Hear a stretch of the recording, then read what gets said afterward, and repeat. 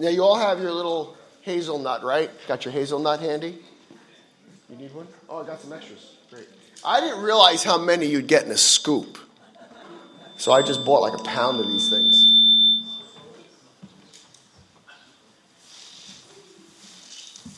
I'm going to ask if you turn in the Bible to 1 Corinthians chapter 15.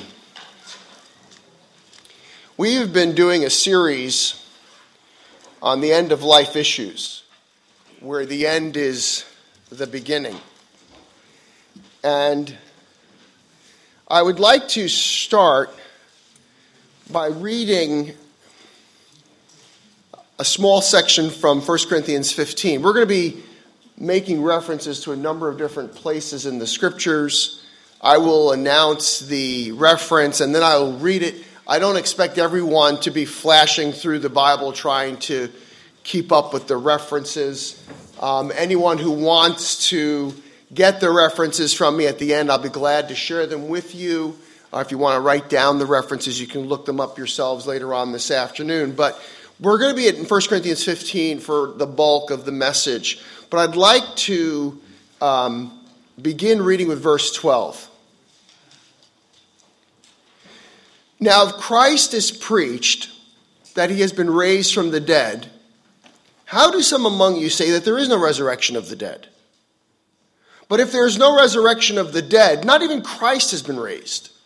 And if Christ has not been raised, then our preaching is vain, your faith is also vain. Moreover, we are even found to be false witnesses of God, because we testified against God that he raised Christ, whom he did not raise, if in fact the dead are not raised. For if the dead are not raised, not even Christ has been raised. And if Christ has not been raised, your faith is worthless. You are still in your sins.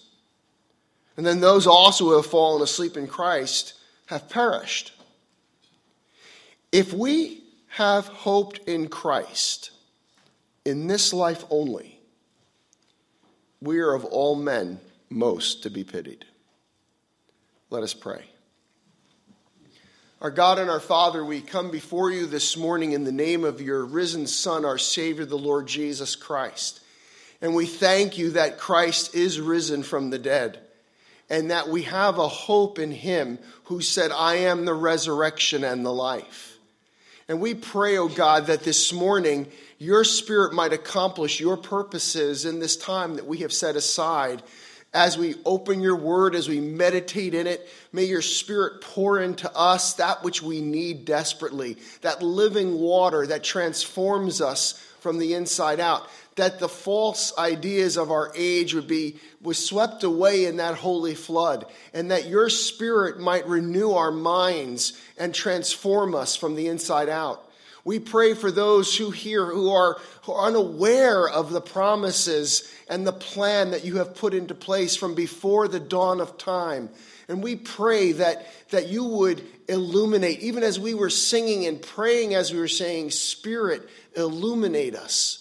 Illuminate us, shine in our hearts, open our eyes, open our ears, open our hearts, Lord. This is what we pray.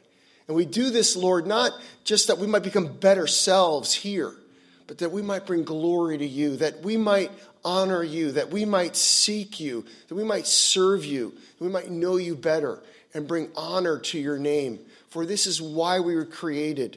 And we pray that we would live out our destiny as children, sons and daughters of God. We pray this in Jesus' name. Amen. In March of 2015, an article was published in Newsweek titled, Silicon Valley is Trying to Make Humans Immortal. The article reads like this. Peter Thiel, the billionaire co-founder of PayPal, plans to live to be about 120. Compared with some other tech billionaires, he doesn't seem particularly ambitious. Dmitry Iskov, the godfather of the Russian internet, says his goal is to live to 10,000. Larry Ellison, the co-founder of Oracle, finds the notion of accepting mortality incomprehensible. And Sergey Brin, co-founder of Google, hopes to someday cure death. The article continues by observing, perhaps the fix is to replace bodies, these unreliable vessels plagued with problems altogether. That's the goal of the most ambitious billionaire-backed immortality investment of them all. ITSCOF's 2045 initiative.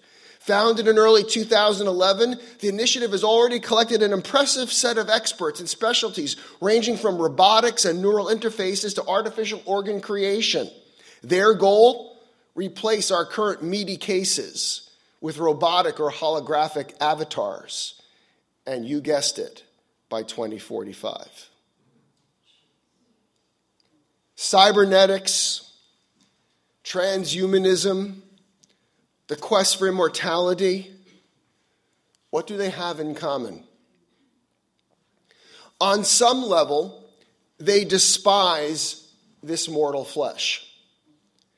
They see the body as the enemy of the soul. They perceive this body as a meaty mess, disposable, replaceable, dispensable. What a contrast to what God says in his word. And then God said, let us make man in our image, according to our likeness. God created man in his own image. In the image of God, he created him, male and female. He created them. Our bodies were created by God. And that while the Bible is clear, God is a spirit, he designed us to have both spirit, soul, and body. So the question to start this morning is, what is your theology of your body? What do you think about the body that you are in right now? You see, throughout much of Western history, we've been plagued by a persistent Gnosticism and a Neoplatonism, a divide between the spiritual and the physical. It's influenced the church throughout history, and it's influenced Western thought about the nature of our bodies. The downgrading of the body, where the Bible exhorts us to see our bodies in their proper place. You see, some people worship their bodies and hope to hold off the ravages of sin through any means necessary. Their bodies are like their God. Some despise their bodies and attempt to mutilate, carve, restructure, redesign their bodies. And some reject their bodies altogether and kill themselves. The resurrection of Christ informs us of what God thinks of this mortal flesh. Am I just a bag of meat? Or is something else going on inside of me? Is the divine signature limited only to my spirit? Or did God intend my body and your body to be more than just temporary housing? What is your body? Is it disposable? Is it dispensable? Or is it valuable? And what becomes of you and your body after you die? And will your body and you ever meet again? Over the last couple of weeks, we've been exploring these end-of-life issues. And in our first time together, we talked about how there is a conscious you that lasts beyond the grave, that the end is not at the grave, that we don't have an end at death. That, as we saw in the story of the rich man and Lazarus, that both Lazarus and the rich man persisted after death in a conscious state. And last week we looked at what the Bible says, and particularly what Jesus says about that awful place called hell. A place that Jesus was so concerned about that he would spend more time talking about it than heaven, using the most graphic, provocative language possible to call attention to the danger that we as human beings live under because of our sin and separation from God. And that the very reason for Christ's coming was not to condemn the world, but that the world through him might be saved. Why? Because the world is already living under the condemnation and wrath of God. Because of our rebellion, because of our sin, because of our fierce independence, our shaking our fist at the heavens and saying, we will not have you rule over us. Who are you to tell us how we should live? And so today we come to the third part in this series, and the subject that is our focus today is that of the bodily resurrection. To examine what the Bible talks about when it speaks of a resurrection.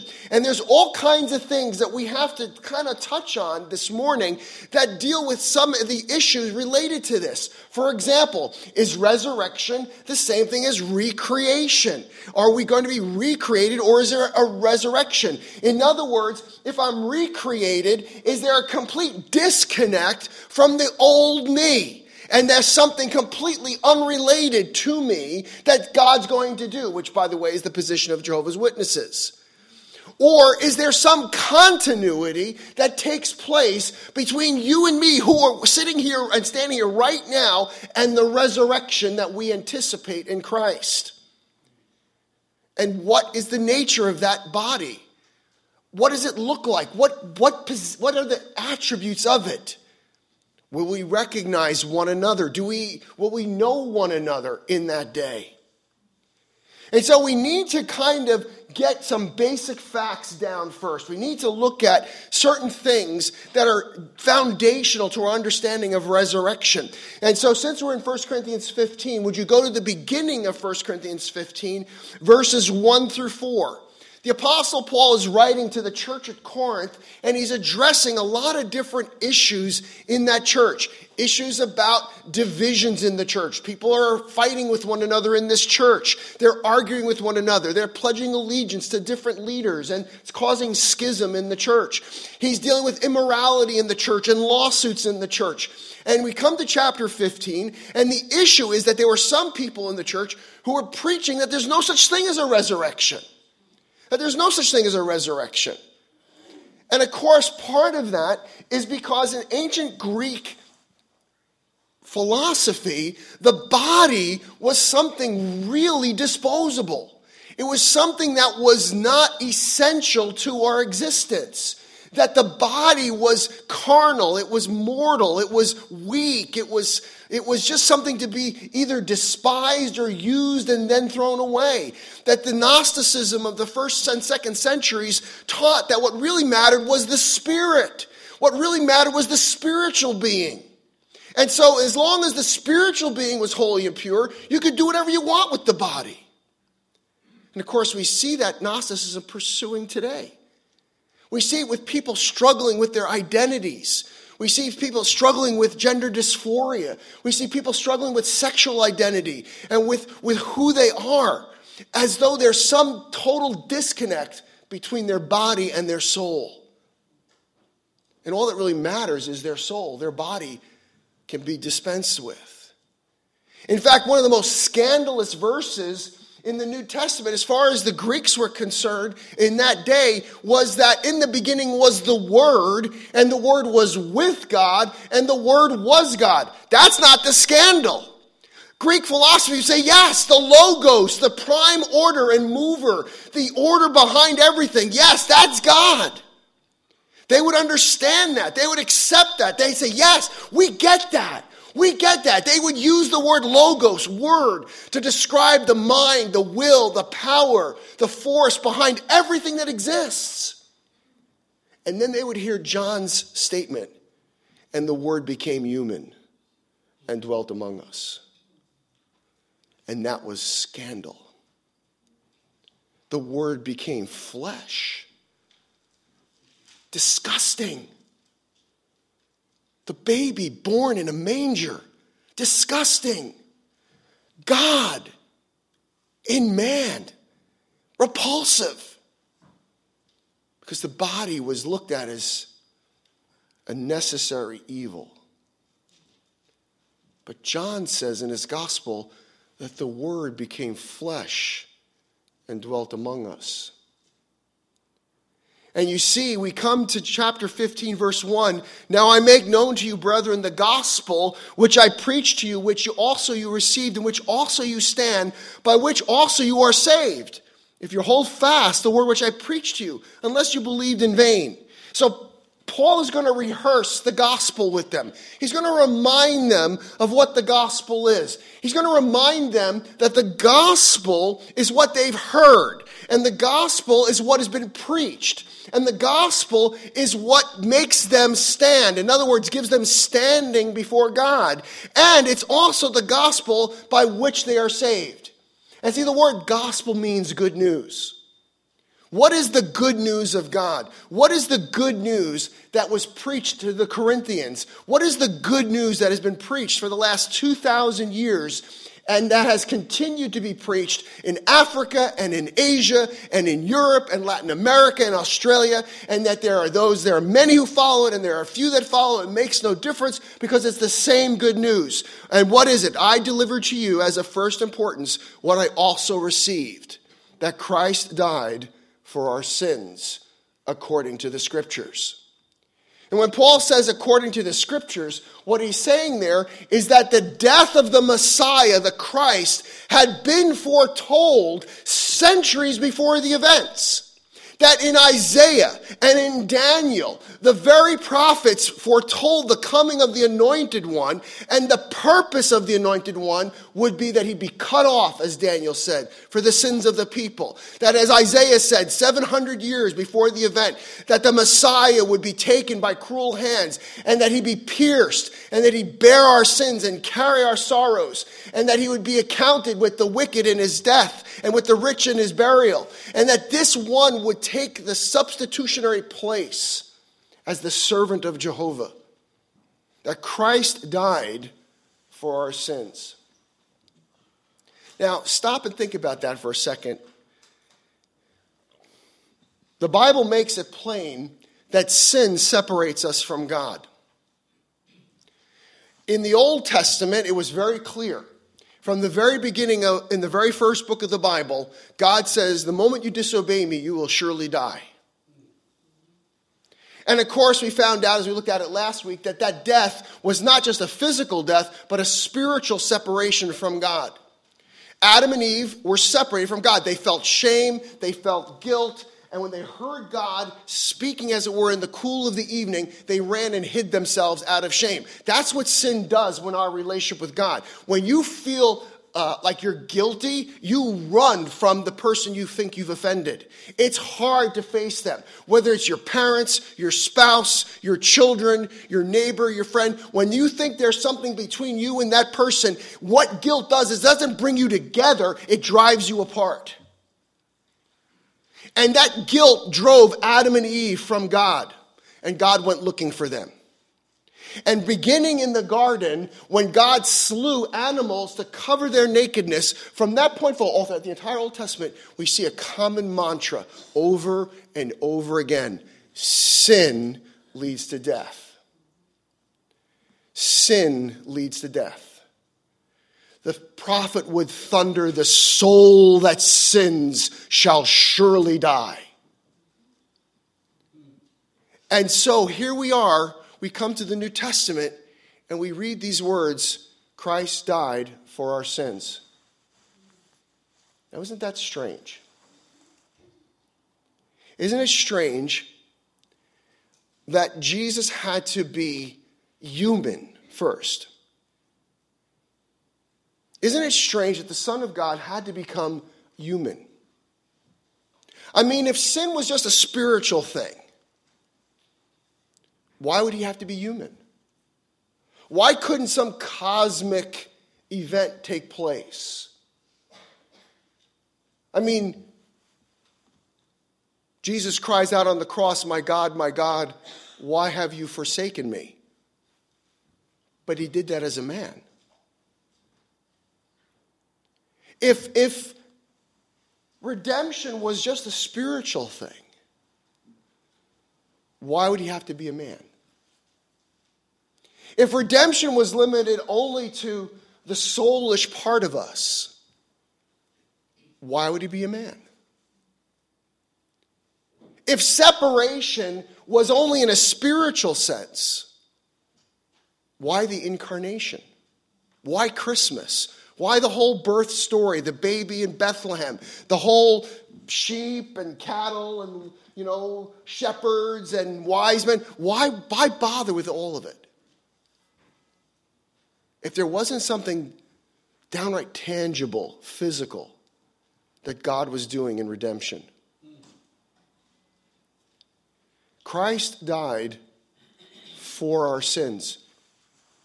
See, sin separates us from God, and we're human beings. God made us spirit, soul, and body. We've got a body. We die because of sin. Death is the result of sin. It's not because of cancer, or it's not because of cellular breakdown. I mean, those might be secondary causes, but the primary cause is that every man, woman, and child who's alive today, before their conversion, is separated from God spiritually, the source of life.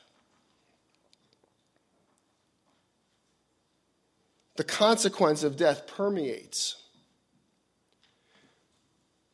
God became a man to do what God cannot do in his spiritual sense, because God cannot die. But the man who hung on the cross and died for you and me was God. Christ died for our sins. He was buried. Verse 4, he was buried. Now, what's the significance of that? And that is because there's no doubt about Jesus' real death. He was really dead. He wasn't feigning death. He wasn't pretending to be dead. He was really dead. He was without sensory perception, flatlined, no EKG. It wasn't like he was like in The Prince of Price, mostly dead. No, he was really, truly dead. And his burial is significant, not just because you don't bury living people. That has happened sometimes. That's why in the colonial period, you'd go through cemeteries and there would be bells and with cords into the ground, because those cords would go to the coffin, and if you were buried alive by mistake, you could ring the bell really hard and hopefully someone would hear you. No, that's not what was going on here. He was not just buried because he was dead. He was in the grave 3 days. And you see the significance of that is because there be no misunderstanding. Besides which, Jesus had been so brutalized before his death. When medical people have looked at the description of his execution, they marvel that he survived as long as he did on the cross. He was buried, and he was raised on the third day. Now, I need you to kind of grasp this. For the Christians here, we take this for granted so often that it's like familiarity breeds contempt.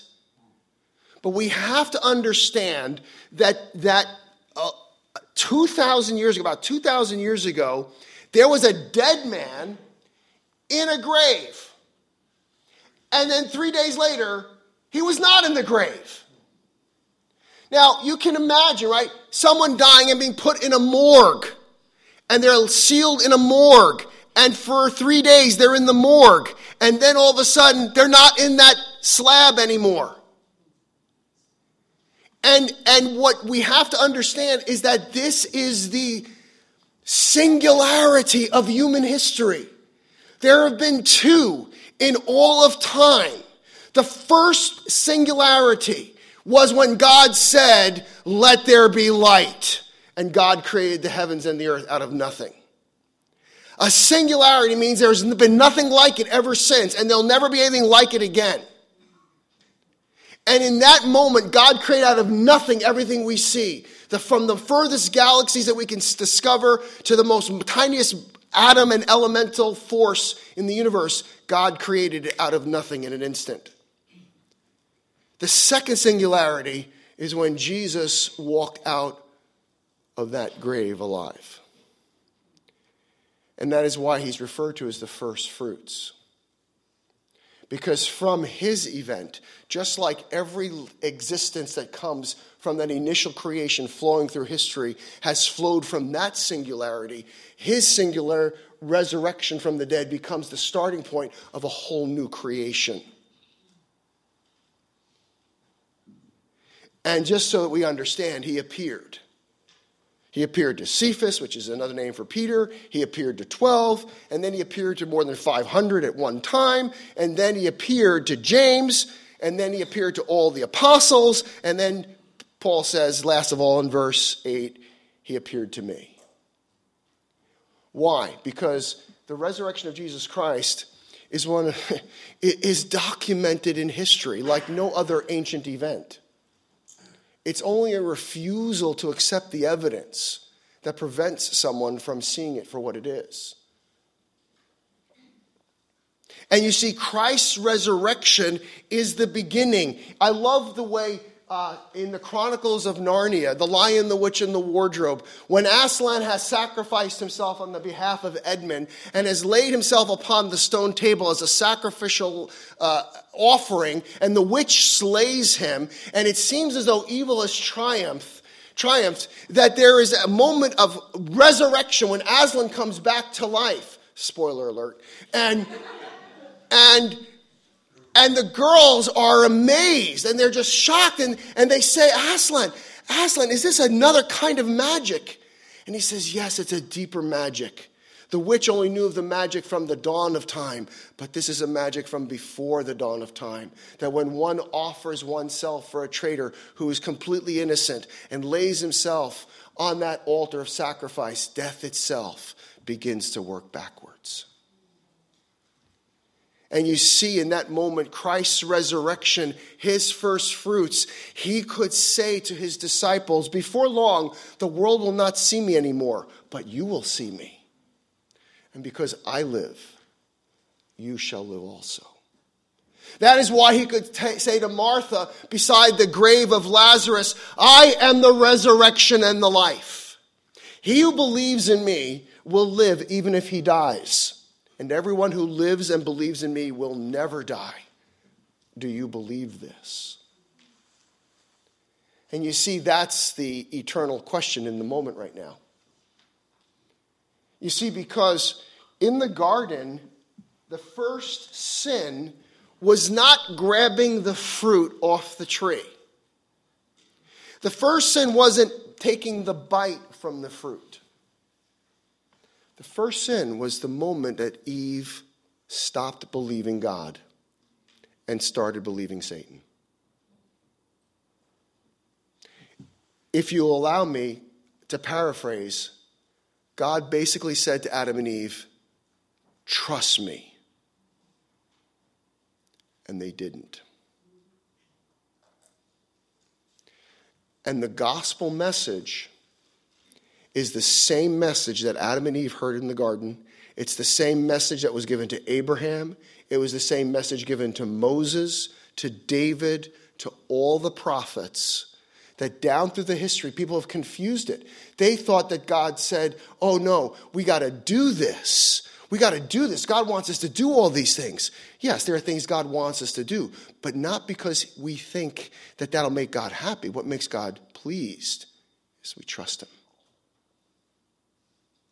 And so when it comes to the great question of your salvation, when it comes to that question about whether you will share in the resurrection, in the unmaking of death that Christ began almost 2,000 years ago, the question is not are you a good person?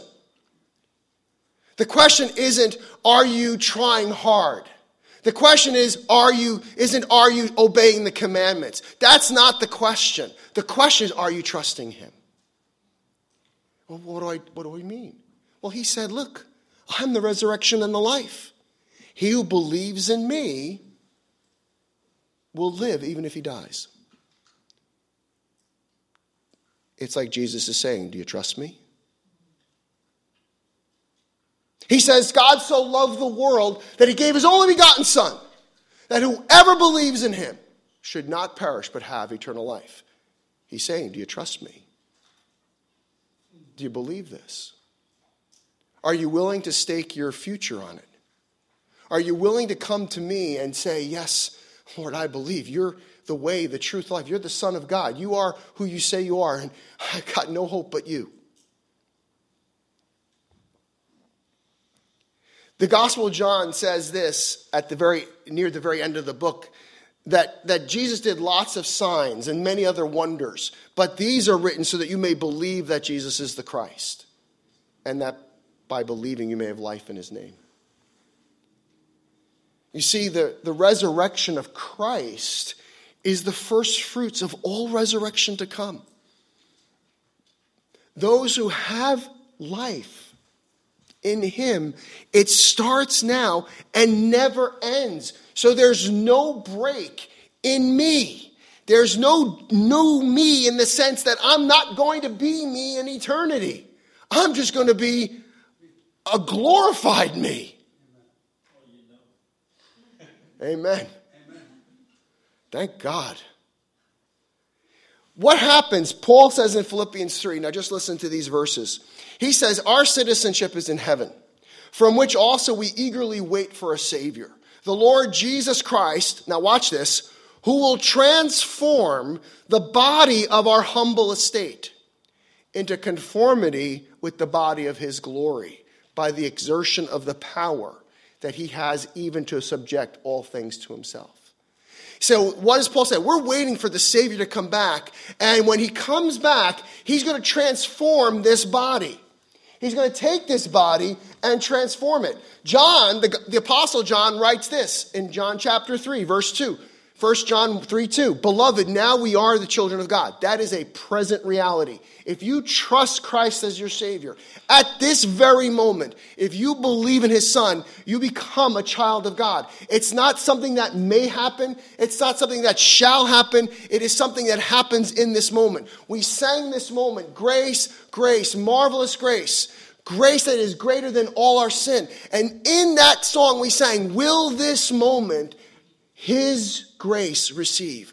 Will you this moment his grace receive? You see, salvation is not a process. Although coming to faith might be a process. It might be a hard process. It might be a long process. God might wrestle with you for weeks or months or years. But the moment you trust Christ as your Savior is the moment you become a child of God.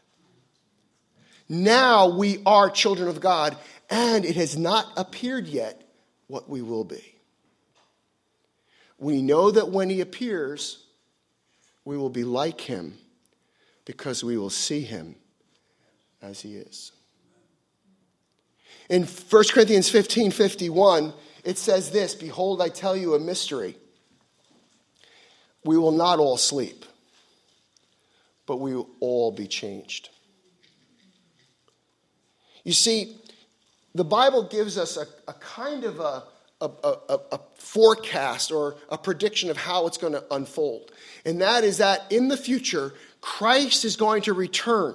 And Paul says in Thessalonians, 1 Thessalonians chapter 4, that the dead in Christ shall rise first. So in other words, everyone who's ever believed in Jesus, everyone who's ever trusted in Christ, at the moment of Christ's return, his rapture for the church, the dead in Christ will rise first. They will be resurrected. Now, it's not recreated. Now, listen, I know people get uptight about cremation and they argue about whether Christians should be cremated or not. But listen, after about 500 years, it really doesn't matter. It's a moot point. I mean, we're all dust, right? From dust we came, to dust we return. So the arguments about cremation don't really matter because, believe me, the God who spoke the universe into existence can gather the atoms that were part of this body. There's no challenge there for him. Doesn't matter if I was buried at sea and the fishies had a feast. Doesn't matter whether I was burned in a horrific fire. Doesn't matter whether I was cremated or embalmed to look like my best self. Well, he hasn't looked this good in 30 years, Doesn't matter. Doesn't matter, because the God who created everything in an instant and said, let there be, he can do this. This is no problem for him. So the dead in Christ shall rise first. But then we who are alive and remain, Paul says, shall be caught up together with them in the clouds. Whoa, wait a second, we're going airborne. How is that possible? Well, you see, we couldn't do it unless we were changed. Just the way Jesus went airborne and ascended into heaven physically.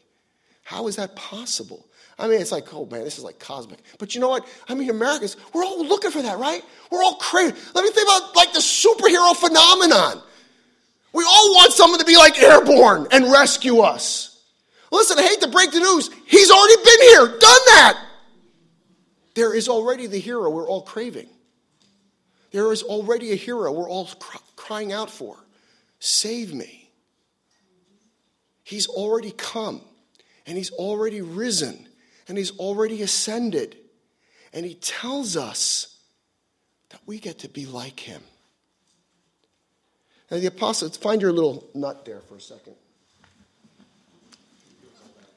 I can hold that behind me. Paul makes this great analogy about resurrection. What he says here in 1 Corinthians 15 is that it's hard for us to comprehend what God's going to do, but you need to understand something. He says here in verse 35, but someone will say, how are the dead raised? And with what kind of body do they come? You fool! That which you sow does not come to life unless it dies. And that which you sow, you do not sow the body which is to be. Take a look at this little hazelnut, right? This is you. This is you now. This is you in the resurrection.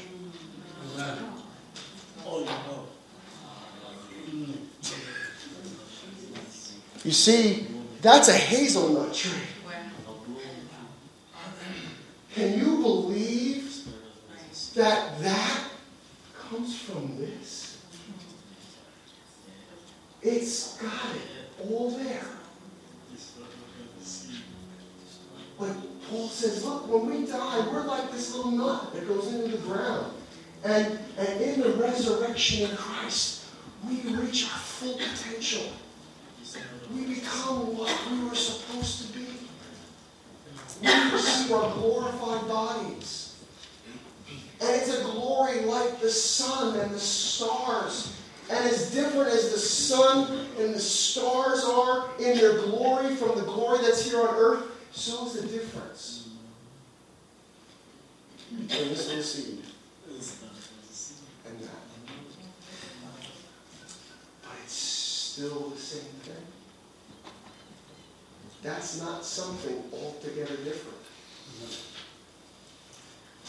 You see, we will be everything we were meant to be in Christ. And we're going to take a look at some of the other things that Paul says about this resurrected body in the second session.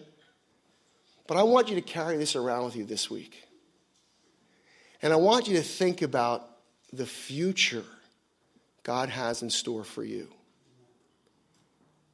if you believe. See, Jesus tells us that there's also another resurrection. He talked about the resurrection of the just and the resurrection of the unjust. And the thing that is so alarming to me, that just as we reach our fullest potential in Christ in the resurrection, those who know him not, who trust him not, who go into, as some call, a lost eternity, they continue to diminish forever and ever. And you know the thing that, you know about that, you know the Zeno's paradox?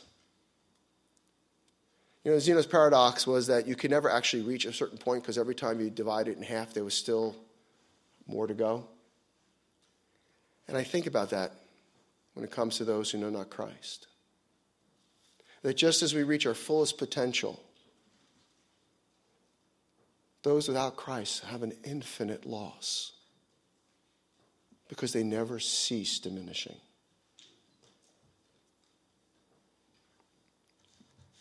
Jesus said, I am the resurrection and the life. He who believes in me shall live even if he dies. Do you believe this? I have bad news for the guy over Google. You can't cure death. You can't cure it because the problem isn't fundamentally physical. It manifests itself physically, but it's not fundamentally a physical issue. It's one about being cut off from the source of life. But you here this morning have the opportunity to be connected again by grace through faith to that life. And for those of us who have trusted in Christ as our Savior, remember, the best is yet to be. Let us pray.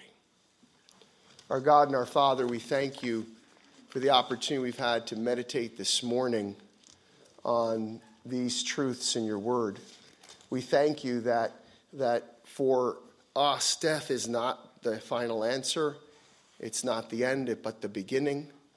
And that the beginning has already begun for us who are believers. You have given to us eternal life. It's already our possession. It's not something we get when we die. It's something we have through death. And so we thank you for that precious gift, Lord.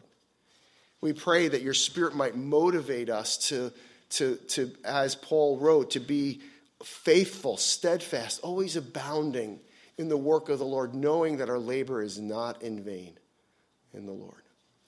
For Father, we thank you and we praise you. We ask your blessing as we part.